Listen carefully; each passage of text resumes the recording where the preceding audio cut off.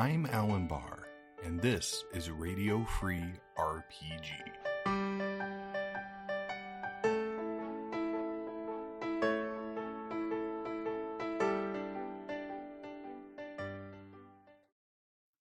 Hello, I'm Alan Barr, and welcome to Radio Free RPG. I am joined today by my guest, Darren Pearce, RPG writer, video game reviewer, and all-around creative individual. Pretty good. Darren, how are you today? I've just been playing a couple of games on the Xbox. I've been playing the new Atom Punk RPG / well, it's like Bioshock meets 1950s Russia, Atomic Heart. I was a bit skeptical about it to begin with, but over the last few hours, it's been quite interesting.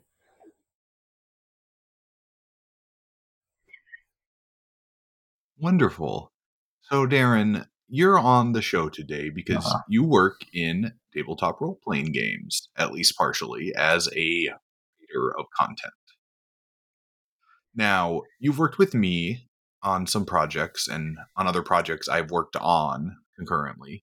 So, we're going to talk today about your history, some of the IPs you've worked on, your process, and other elements of the writing side of role-playing. Now, for our listeners who might not be familiar with your work, what are some of the projects and products you've worked on in your almost 23 years? In fact, it might be my 23-year anniversary in the role-playing game industry. As of this month, I've worked on numerous IPs. Doctor Who, Adventures in Time and Space. I've written for Lone Wolf, 2 incarnations of that. And I've also written for Savage Worlds. I did a very extended stint for Shinetar on Savage Worlds. Produced, I think in total, at least 24 books and a novella in just over or just around 6 months with that Kickstarter when I was asked to do that. And of course, the Judge Dredd Worlds of 2000 AD, I was involved in that. I wrote stuff for the core book and the Strontium Dog book. I actually wrote the whole of the Strontium Dog book, apart from a couple of bits which we included from people who added extra stuff to it.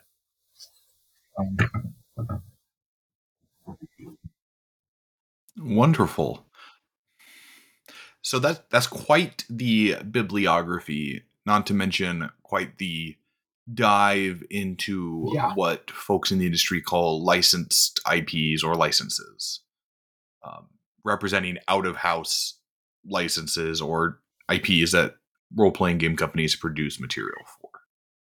So, are you particularly drawn to licensed settings? Is there something about them that you find engaging? I would say it has to be the particular thing, like with Judge Dredd and the Worlds of 2000 AD. 2000 AD itself was a comic that I grew up with as a kid, so I was really, really interested in.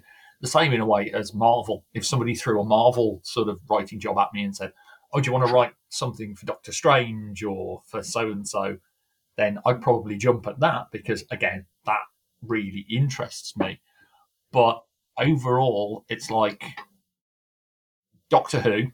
That was, again, I grew up with the 4th Doctor, but I also grew up with the other Doctors, watching them in reruns.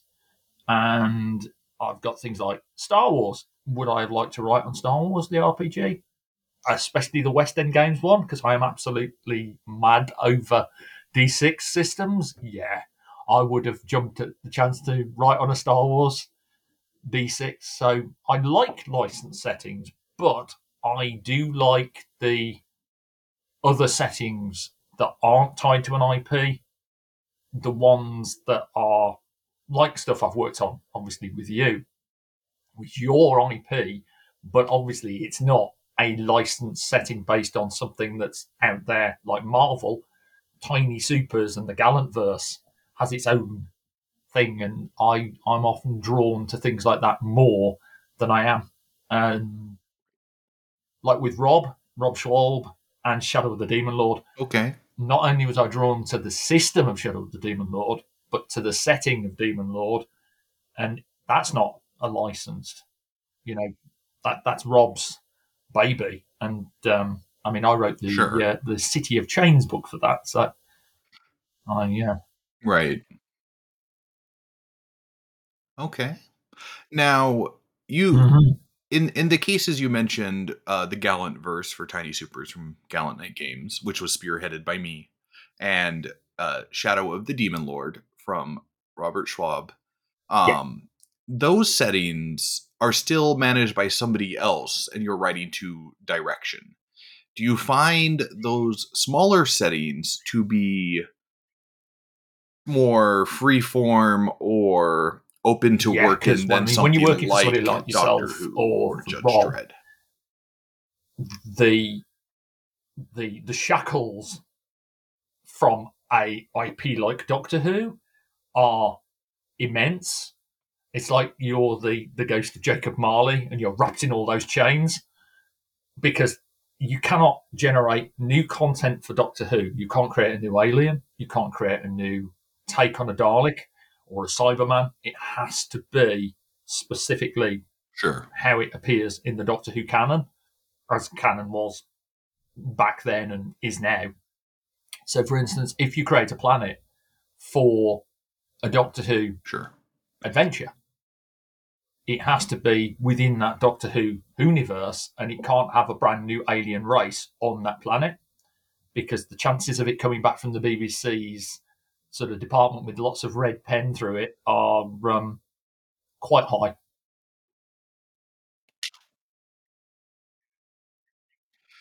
So that sort of limitation is not a hard and fast rule, but more of a Yeah, best yeah. practice due to So, the level of work that would have to go into making it acceptable.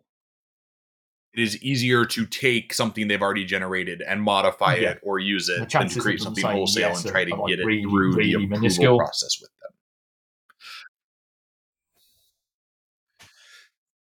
them. Okay. Oh So yeah. Doctor Who is an IP with a lot of history, quite a bit, um, and a very confusing Even more so now. continuity, both internally and to a degree externally. Now, with working on Doctor Who, how intensive was the research? Did it? And this is a general question for all these sort of IPs you work on.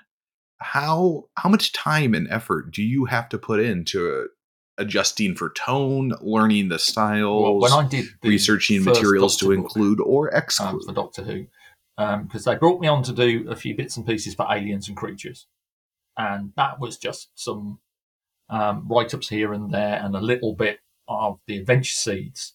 So that wasn't too bad. I still had to look through the Doctor Who monsters like the Vashta Narada and so on and get them thematically right. But with the first Doctor book, I think I put Mm-hmm. about 6 to 7 months of pure research into William Hartnell's era by watching every single episode I could get my hands on via my collection, which I'd got a few recorded. I'd got a couple of DVDs. I'd got access, thanks to a friend of mine at the BBC, to a William Hartnell script directory of every Hartnell episode. Even though the footage was lost, this script directory had every single episode, including all of the lines and dialogue from every Hartnell arc. So I was able to take a lot of that and put that down when I was doing the synopsis of all of Hartnell's adventures into the first Doctor book, Wow. but also things from the era like the tech, like the TARDIS magnet, and the fact that the first Okay. Doctor doesn't have a sonic screwdriver. He's Right. got a toolkit, and his magnet is a little device that lets him locate the TARDIS wherever it is. Right. Hmm. That's interesting. I was aware of the lost episodes from the first Doctor era, but I was not aware that the scripts still existed. So there is Yeah, a it's one thing that I was historical quite lucky to know the particular precedent for that person material. at the time who sort of directed me to this place and said, "Look here before it disappears," because the Yeah, chances are, knowing the fascinating. internet, it probably will. And yeah, it was a stroke of luck. And with 2000 AD, with the core book for Judge Dredd and the Worlds of 2000 AD, I put a lot of time reading the comics again because Rebellion gave us access to their entire online archive from Dredd, every single Dredd book, all the digital comics. And with Strontium Dog, when I did that, all the digital comics, both access of my own collection of the comics I still have and the graphic novels, ones that I got hold of, but also, again, a digital archive of Strontium Dog existed with some comics there. So I was able to look through pretty much everything and anything to find that stuff. And with Lone Wolf, well, I had access to the best resource at the time, which was Joe Diva, rest him. He was immensely helpful. He was only an email or a message away. And so if I needed a clarification, I could say, Joe, the Hellgast, I need to know this. And he'd shoot back this big ream of information on them.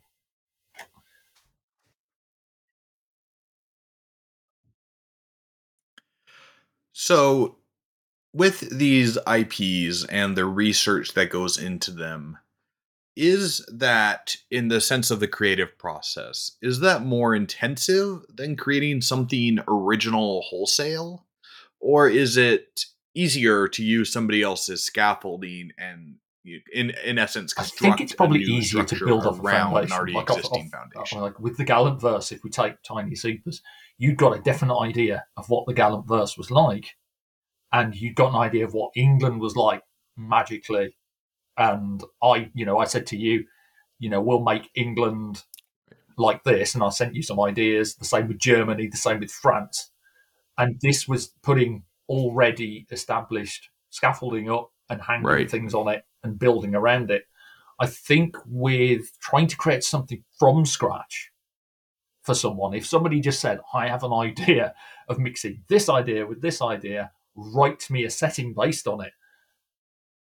If they say you have carte blanche to write that apart from these few criteria, that might be easier in one way because you've got completely free reign to build 95% of it compared to having an already structured thing to build onto, because then you're always worried about, if I say to Alan, this thing, is he going to say yes or no? Is he going to like it or isn't he going to like it? And that is always, I think, that the issue with being a world creator and a content generator for worlds, which I specifically love to do, that is always the thing. You're in the back of the mind with Midnight City. I'm thinking, is Alan going to like this? Is Aaron going to like this? And so I always think that in one way, working off the scaffolding and the foundation is easier. But it's really easy if somebody gives you carte blanche to create something for them, to just let your imagination go wild. And you find that you've generated 30, 40,000 words. You found it yourself when you're creating things. You suddenly blink and you've got 20,000 words of a setting on a page, a document, and you're like, where did that come from?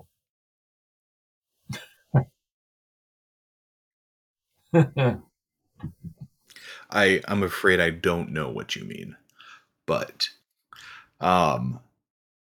speaking of these settings, several of the ones you have mentioned, the Gallant verse, Judge Dredd, Midnight City, they are comic book superhero inspired.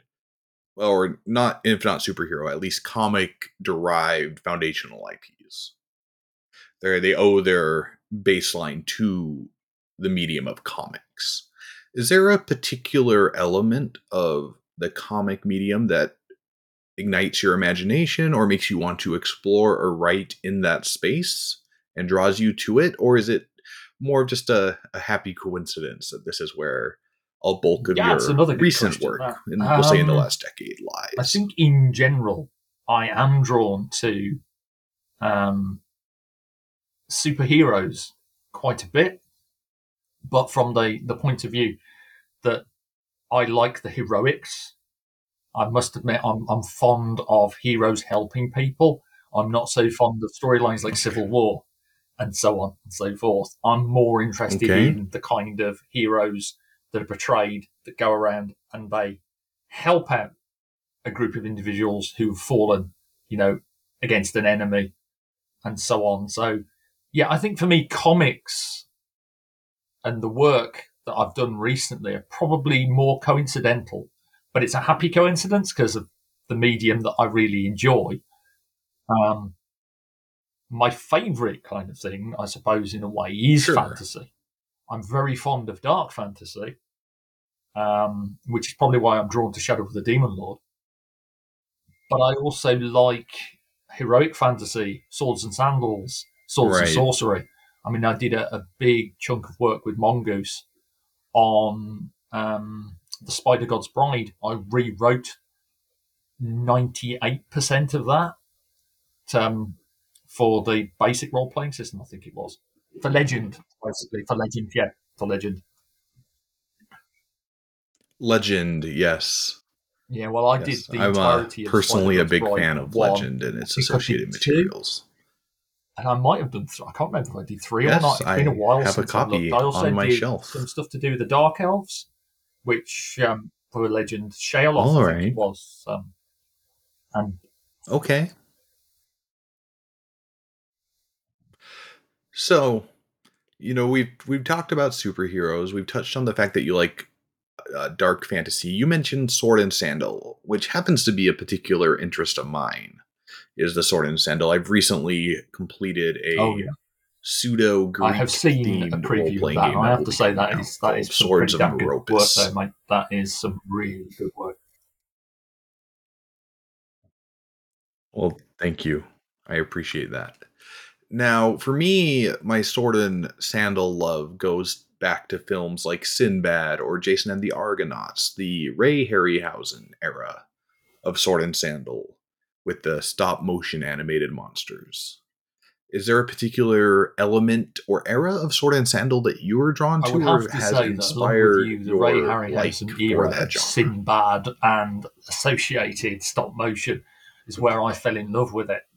And also, over time, picking up things like Swords and Sorcery, picking up things like Conan, and picking up and seeing films that have that, even though they were bad B-movie films, I loved them. You could throw me The Sword and the Sorcerer with Lee, I think it was Lee Horsley as the sword, with the three-bladed sword fires off. I believe that's correct, like that. Yes. And the David Carradine one, I think, was The Sword and the Sorceress, something like that. And I'm going through my brain memory of dredging up old films here. I believe that's close to correct. That's it. English they title often one, have American different title titles, and so on. which can make it difficult to track. I must say, though, that Fritz Lieber, Lankmar, drew me a lot to that genre, because I always look at Lankmar as being more in that sword and sandal. When you read the Lankmar books, you kind of see that Fafhrd and the Grey Mouse as more sword and sandal kind of heroes. The way that Lieber writes about it, I don't know if I'm saying his name right, but I absolutely adore the Lankmar books, is very much in that kind of feel. And along with Howard and Conan, that's really where my love of sword and sandal comes from. So stop motion, Lankmar and Conan are the major.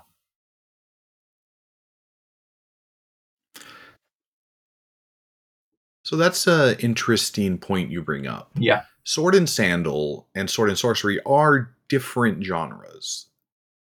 And they have some key differences, which, to my understanding, Sword and Sandal derives itself more from real-world history or myth, the Greek myths, the Romans, etc. Whereas Sword and Sorcery is more of a second or third world fantasy with a low magic, or magic is evil sort of vibe to it. But Sword and Sandal does feature, for example, Jason and the Argonauts. The gods play a significant role in that. There is magic. There are prophets and oracles, titans and Colossi. Yeah, that's always one that throws me. Colosses, Colossi. I'm not sure what the Colossi plural of a sounds about Colossus is. I'm going to go with Colossi. That feels right. And now we have our episode title. So far, all the episode titles have been made from mispronunciations of mine. So we're on track. So for you, do you draw a line between those two genres that is distinct, or do you prefer sort of I prefer blurred, them amalgamated to kind of interleave? mix So of the like two? the blurred amalgamated mix, elements of one found in another. Again, going back to Lankmar, you can definitely see Lieber's love of classic kind of Right. tropes in there. But there is very much that kind of sword and sorcery element to Lankmar Mm-hmm. with the old gods of Lankmar and the wizards of Lankmar, the magic and all that. But it still has that kind of feel of a more swords and sandal. I think the way he writes it and the way he portrays battle, similar to like Howard's love of doing very short, concise combat scenes in Conan and the Tower of the Elephant. The first time you meet Conan in that story, he's in the tavern, and Howard takes a paragraph or two to describe the fight that he has in that tavern, and then he's just walking off away, and there's just dead people everywhere. Yet he doesn't dwell on it. He just writes a paragraph or two, and that's it, done. He's on to the next story bit. So I think for me, that's you can interleave the two. So you've got that kind of punchy action dialogue that's very quick, and yet that's all right. Yet you've got that magical element as well. No, go ahead. I apologize. Sure. So you're describing these story bits and the punchy combat and the rapid fire moving from scene to scene. That is very, very common in pulp fiction, especially early Sword and Planet, Sword and Sorcery, Sword and Romance, right? In role-playing games, are there any games that land that punchy combat well? Are there any games that enable that in a way you find engaging? Or if not, what do you think it would take to create that experience back in the old days, the mechanical space? With my history, I grew up with RPG, the classic basic D&D. When I was 9, I played it at school. I was bought it for my 10th birthday by my mum and dad. The basic red box with Keep on the Borderlands. But I've always, throughout my entire life, found that D&D and that kind of thing, by extension, Pathfinder, no offense to any Pathfinder, Pathfinder 2, Starfinder, all of these things are really long-winded when it comes to combat. If you use a lot of the optional rules and the modifiers, the combat in one can go on for quite a while. Even just, say, 4 skeletons versus 3 players can go on, as you know, for quite a bit. I've found one system where combat flies, and I'm going to speak Robert J. Schwalb's name again, and that's Shadow of the Demon Lord. And interestingly, I've taken Shadow of the Demon Lord over the last year or two, and I've thrown Conan at it because we were playing Conan Exiles on the Xbox group of us, and then I decided I want to run a Conan Exiles-esque style game using something. Looked at Shadow of the Demon Lord and thought, well, straight away, combats in Shadow take very small amounts of time. I could also throw it at Tiny Dungeon, 2nd edition, because again, the tiny system is perfectly suited for all this kind of role-play driven, but really fast and punchy combat scenes where, the agency is always in the player's hands. And I think that's really important when you've got a combat kind of lethality like Conan. I think you need to put as much agency into the player's hands compared to putting it into a GM's hands. Because I've seen a bunch of GMs who would just slaughter an entire party and the game would just end. So, yeah, I think Shadow and Tiny Dungeon 2nd edition, if you wanted to do like a swords and sorcery thing, would work. And obviously your own sword and sandal.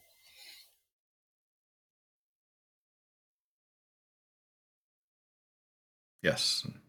Um, it's interesting you bring up Conan Exiles because we'll be crowdfunding a role playing game later this year called Carrion Lands, which is very much a survival horror sword and sorcery game with a very punchy, quick resolution to the combat system. So this is a topic I've thought about quite a bit.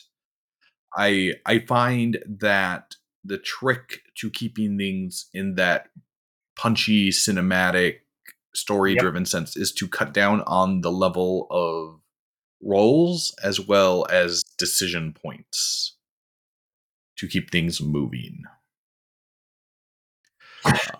So, you write a lot. You are prolific. What are some of the processes and elements you use to achieve this writing? The speed, the output that aspiring or struggling writers might benefit from? Do you have any That's a good particular question. advice, any I mean, my tips, process tricks, tools of the trade? is definitely my process is definitely. I'm full of them today. It's evolved over the years, but my main one is that I always have a notebook. Now, everybody in the digital age has a computer, pretty much, or a phone, or some way of getting access to some way of taking notes, color note, you name it. But I have a physical pad of paper. And very often, if I'm doing a project, I will sit first of all for an hour or two. Even with the Ash of Solomon stuff for the Gallant verse, the House of Solomon, I actually wrote down just random things that came to mind as I was sitting there. And on one piece of blank white paper, I have names and ideas with circles on and a spider diagram. And so I tend to create on paper a lot of the time first, so that I can look at it and go, does this make sense? Does this work? If I put this together, does it actually flow well?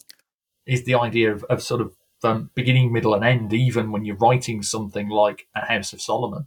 How do you start it? Where's the middle bit? What am I going to tell the players? And how I'm going to wrap that last bit of the House of Solomon up with what I tend to throw in, of course, as you know, are little adventure seeds, adventure hooks, or just anything at the end of the writing that says, these are 5 things that particularly could happen as part of the House of Solomon. Throw them at the players, see what happens. So with my process, it is very much a kind of regimented process.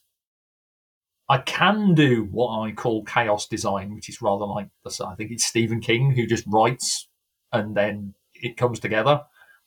I can do that, but I tend to prefer a sort of starting with ideas on paper and then expanding them, because if you write ideas on paper, it's a lot easier in one way to just sort of discard them and write on another bit of paper.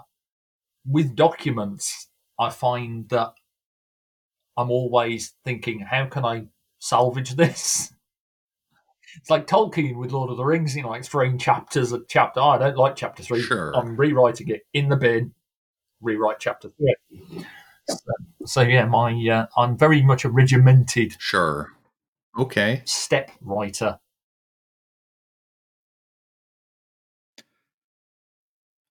Do you set daily goals for yourself in terms of output or content or time? So, for example, I have found that if I dedicate, I set a goal every day of a minimum of 4 hours of writing time or a certain word count, whichever occurs first. Because if I try to sit and say I have to hit a word count, I might fail out some days. Or if I say I have to do 8 hours, that might be too much. So I've created a hybrid goal structure to allow myself a bit of flexibility to keep the creative engine going. No, I actually do you do that fairly similar, or do you do that something I'll almost different? do a 9 to 5 workday depending on the project. For instance, with Midnight City, with the stuff I wrote there, I pretty much dedicated the morning to doing work on Midnight City. Then I had lunch, and then the afternoon. And it's project by project is how I generate it. But sometimes I'll be like, I want to hit 3,000 words today. And that 3,000 could be on a project for you, could be on a project for Jim Pinto, could be on a project for Right. somebody else. As long as I've hit the 3,000 words, I'm like, wow, I've done that now. I'm happy. Tomorrow, I can do another 3,000 words. And the way from jumping from project to project as well, it's quite good because if you start to burn out in one way on one project, or you start to lose a sort of focus on it, or an idea doesn't quite come, and you move on to another one, you almost get energized by that project, and then you can come back again to the first one and go, aha, got it. Yeah, yeah. Sort of a snowballing effect. Okay. Yeah. So you Yeah. primarily write as a freelancer for other companies. You don't run your own publishing company, whereas I do. I primarily write for myself for my own products. You are the opposite. You don't That's it. write for yourself in the sense of this is something that I am producing, I am fully responsible for. What are some things you've learned as a freelancer about working with publishers that might help aspiring freelancers or potential freelancers or current ones even when they are selecting who they work with, how they manage their product, Well, I and their always workflow like and things to, like that? as you know, work with the person that I'm working with. So I'll constantly fire back questions or get feedback. Like when I'm designing something for someone, I'll be like, I'll send, say, the first paragraph or two, or even a page, and say, "What do you think? Is this cool? Does this fit your vision?" And so I think one of the things is constant communication. Okay. I would stress any aspiring writer that's going to work with someone like yourself, or even with Mongoose, or with Savage Mojo, you name it. Right. Establish lines of communication and try to communicate as openly and as frequently as you can. Don't be almost afraid of sending stuff because people will say, "Okay, yeah, that's great, but you don't need to keep sending me all this every 5 minutes." Or they'll say, "Hold on, what are you doing now? Right. Where are you on the project?" 3 weeks later, you've written 100 words, and you're sort of like, well, Right. that doesn't go well, as you know, with publishers like yourself. So yeah, constant lines of Right. communication. Open honesty is another Sure. good one. Always be honest. If you can't understand something in a setting or a system, Okay. and they're like, "I want an adventure and this mechanics," you're doing it all. As you know, with me, I like to write the content. I like someone else to do mechanics most of the time. I can do mechanics, but I like to focus on the content because that's where my brain goes most of the time. Sure. But I imagine, or rather, you've Absolutely. got to know, say, that system. So, Shadow of the Demon Lord. Now, Rob was good enough to put stats and statistics and things into the City of Chains. I did him the core writing. But Right. if you come across someone who's a publisher who says, "Okay, I want this adventure for Pathfinder 2nd Edition," you've got to do all the mechanics, etc., and you don't understand a particular element of that, then sitting there going, "Oh, isn't going to work," get on Right. the email the person and say, "Look, I don't understand this mechanic. Can you explain it? Because I need to put it in the adventure." And they will appreciate that. I've found people appreciate that far more than you turning in an adventure Right. with a question mark on the mechanic bit saying, "I don't understand this. Can you fill it in yourself?"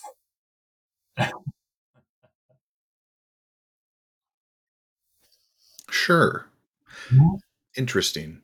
So, two more questions as we kind of roll forward. Well, three really. So, first, for people who are wanting to get into the freelance RPG writing field, do you have any advice about how to I go think about one, getting those again, working of the most jobs or gigs? important things is to communicate early and keep your eye on, there's Facebook groups, there's online social media in general, especially things like Okay. Paizo White Wolf and so on, look at the social media sites and see if they are hiring a writer. A lot of the time, as you know, publishers will put out an open call and say, we are looking for writers. I mean, recently I responded to an open call by Right. Modifius, and I'm working on a secret project for Modifius that I can't say anything about, but I went through the process Ooh. of,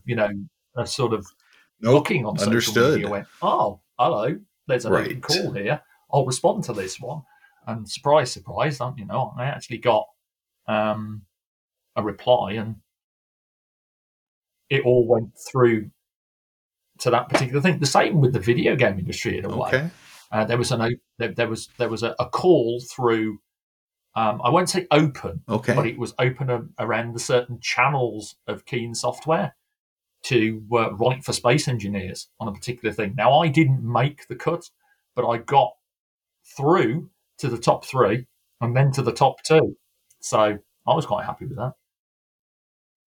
But Okay.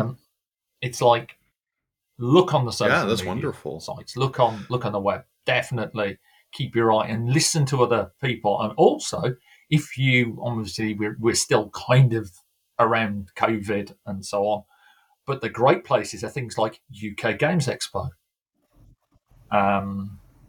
Gen Con, Right. Origins, all these places, Dragon Meet, Dragon Con. Going there and actually getting to speak to publishers firsthand. Like, people came up to me at UK Games Expo and said, I want to get into the role playing game industry. How do I do it? And this was after my, workshop on how to write adventures. I had people come up and say, how do you get into the role playing game industry? And I said, when you talk to people like me who know people Right. who publish role playing games, who might be looking for aspiring writers, who specifically said, oh, by the way, Darren, if anybody at your seminar gets your interest, please feel free to pass them on to me. And so I think networking is a massive skill to learn Sure. as an aspiring writer.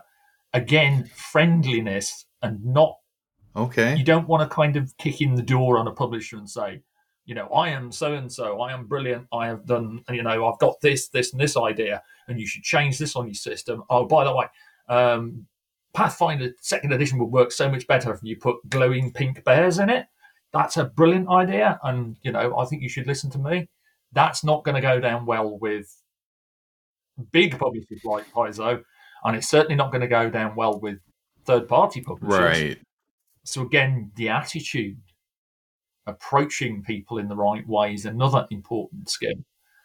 It's because you've got to prove to a publisher Right. that you're good enough to write on their thing. And, I've done it for 22/23 years. And most of the time, people have come to me and said, hey, you did this thing. I don't suppose you'd be interested in writing this thing for me. And I've gone, okay, yeah, cool, yeah. And it never thought, I never Right. really thought at the time to ask. It's like, people go, do you want to work on Doctor Who? Right. Okay. I had a phone call from Angus about Judge Dredd and the Worlds of 2000 AD, and he just said, we've got a new thing coming. It's something very near and dear to your heart, but I can't tell you what it is at the moment. Would you be interested in working on it? And I'm like, well, I don't know what it is. And I was like, provisionally, yes. And then a Vague few enough hours to later, not he called really me know, back but again, and he said, sure. okay, look, I've been told I can tell you what it is. It's Judge Dredd and the Worlds of 2000 AD. And I went, yes, I'm in. Okay. That's the kind of thing you say. Absolutely. Right. One of my great sadnesses is I never got to I think that would write have been a for great the RPG Slain to do, RPG. because we really I wanted would to have do loved to Slain. work on that. I think we talked about that. It's one of the top ones of that Yes. kind of genre that we love, and it's Well, oh my god, what a great IP to work on. The same as Nemesis the Warlock. I would have dearly loved, with Andrew Peregrine, to work on a Nemesis the Warlock book. But c'est la vie, sure, as they say. Yeah. So, my second to last question. What are the 3 most influential role-playing games on you in terms of your writing style and approach to RPGs? And I'm looking for more of a quick bullet point, like 3 names, so people This can is look them always up a good and one, kind of see if they're because interested. I'm going to say Savage Worlds was a big influence through Savage Mojo, especially when I was doing a lot of stuff with Savage Worlds. I would have originally said 13th Age, but that got kind of pipped out by Shadow of the Demon Lord. I spend a lot more time thinking on how to make things for Shadow of the Demon Lord. And one of the big influences going Okay. way back, Warhammer Fantasy role-playing. Mm-hmm. So, and we're talking the original Woothrup, the Sure. Hogshead one. Okay. Then that got replaced by Green Ronin's version. Absolutely. Because as much as I love the 4th edition one that Cubicle 7 have got, I still have a soft spot for Green Ronin and Chris's vision for Warhammer Fantasy Roleplay. So those are the 3. Okay. Wonderful. Those are great answers. And the last question, do you have anything you would like to ask me? Good question, because I've always... This is always great, because I even told you in advance that I was going to ask this question. Do I ask something like, what are you looking forward to doing next? Or do I ask... You can. You can ask me whatever you like. I might not answer it, but you can ask. Good example of freelance writers approaching publishers. Because do you use this opportunity to ask if you've got anything that I can work on in the near future? Okay. And put you on the spot on the internet. And that is basically put me on the spot on the internet. You know, I can cut this out of the interview, right? It's a good example of what not to ask. It's not something I'd do across a friend, let alone someone who was just like just a regular publisher. Can you imagine just going, so yeah, is there anything I can work on? Put me right in the hot seat. That's it. Probably so. Never. So, yeah, I think we lost Darren. Don't know what happened. Role-playing game that you would love to write and or publish, be it your own or be it a proper IP. You know, you like Dune and so on and so forth. Looking at Madivius.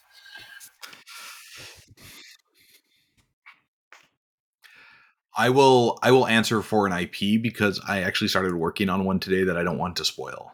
So, for an IP, I think I have 2 dream properties that would be fantastic for me to work on. First, I'm a huge fan of Robert Jordan's Wheel of Time series, and I would love to do an RPG adaptation of that. Yeah. Is one of the few I would actively pursue or chase.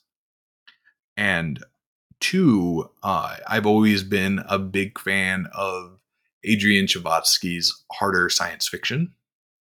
And I would love to do an adaptation. Yeah, that's an interesting one with like the hard sci-fi as well. You see those both land high on my list. Soft kind of sci-fi, Starfinder fantasy sci-fi, and so on and so forth. But you don't tend to see a lot of the harder science fiction. Right. I suppose in one way we could call Traveller, the original Traveller with the tiny books, was a hard sci-fi RPG because my crew that I was captain would think of must have spent at least 2.5 hours trying to work out jump trajectories on that particular or fuel usage and so on. Yep, so you know what I mean there. I have been in that boat. So yeah, those are 2 good. Yes. 2 good. That was a good question. Yes. Well, Darren, if folks want to look at your work or find you and connect with you online, how can they sort of look at my work? You've got my Amazon, where you can see various books that I've had published on Amazon, although that is probably out of date because, as you know, Amazon tends to not add things or it'll add them much later on. Drive Through RPG, I'm on there. If you look me up on there, you'll see my work on Drive-Thru Okay. RPG. If anybody looks up Tiny Supers on Drive-Thru RPG, they'll see my name attached, especially on the Guide to the Gallant Verse. And Yes. Facebook, as I said, and Twitter. I'm on Twitter still, kind of hanging on there. Okay. All right. That's it. Just waiting to see what happens more than cat anything. on but the also, poster, I've got a just bunch of hang in people on there. Twitter that I follow who are Excellent. archaeologists, because I'm a big fan of archaeology. So I keep an eye on some of the members of Time Team. Okay. And Wonderful. occasionally talk to them on Twitter. And then I think that's it, because I don't actually have a personal website. I was going to get one, but it never seemed to materialise. And I'd be terrible, I think, with a personal. Exactly. They're a lot of work. Well, yeah, I understand. Trust me. I run one myself. I run a few. Well, thank you very much, listeners. This has been Alan Barr with my guest, Darren W. Pearce. Darren is a role-playing game writer. You can check out his work at the previously mentioned places. I want to thank you for listening to Radio Free RPG, and have a good day.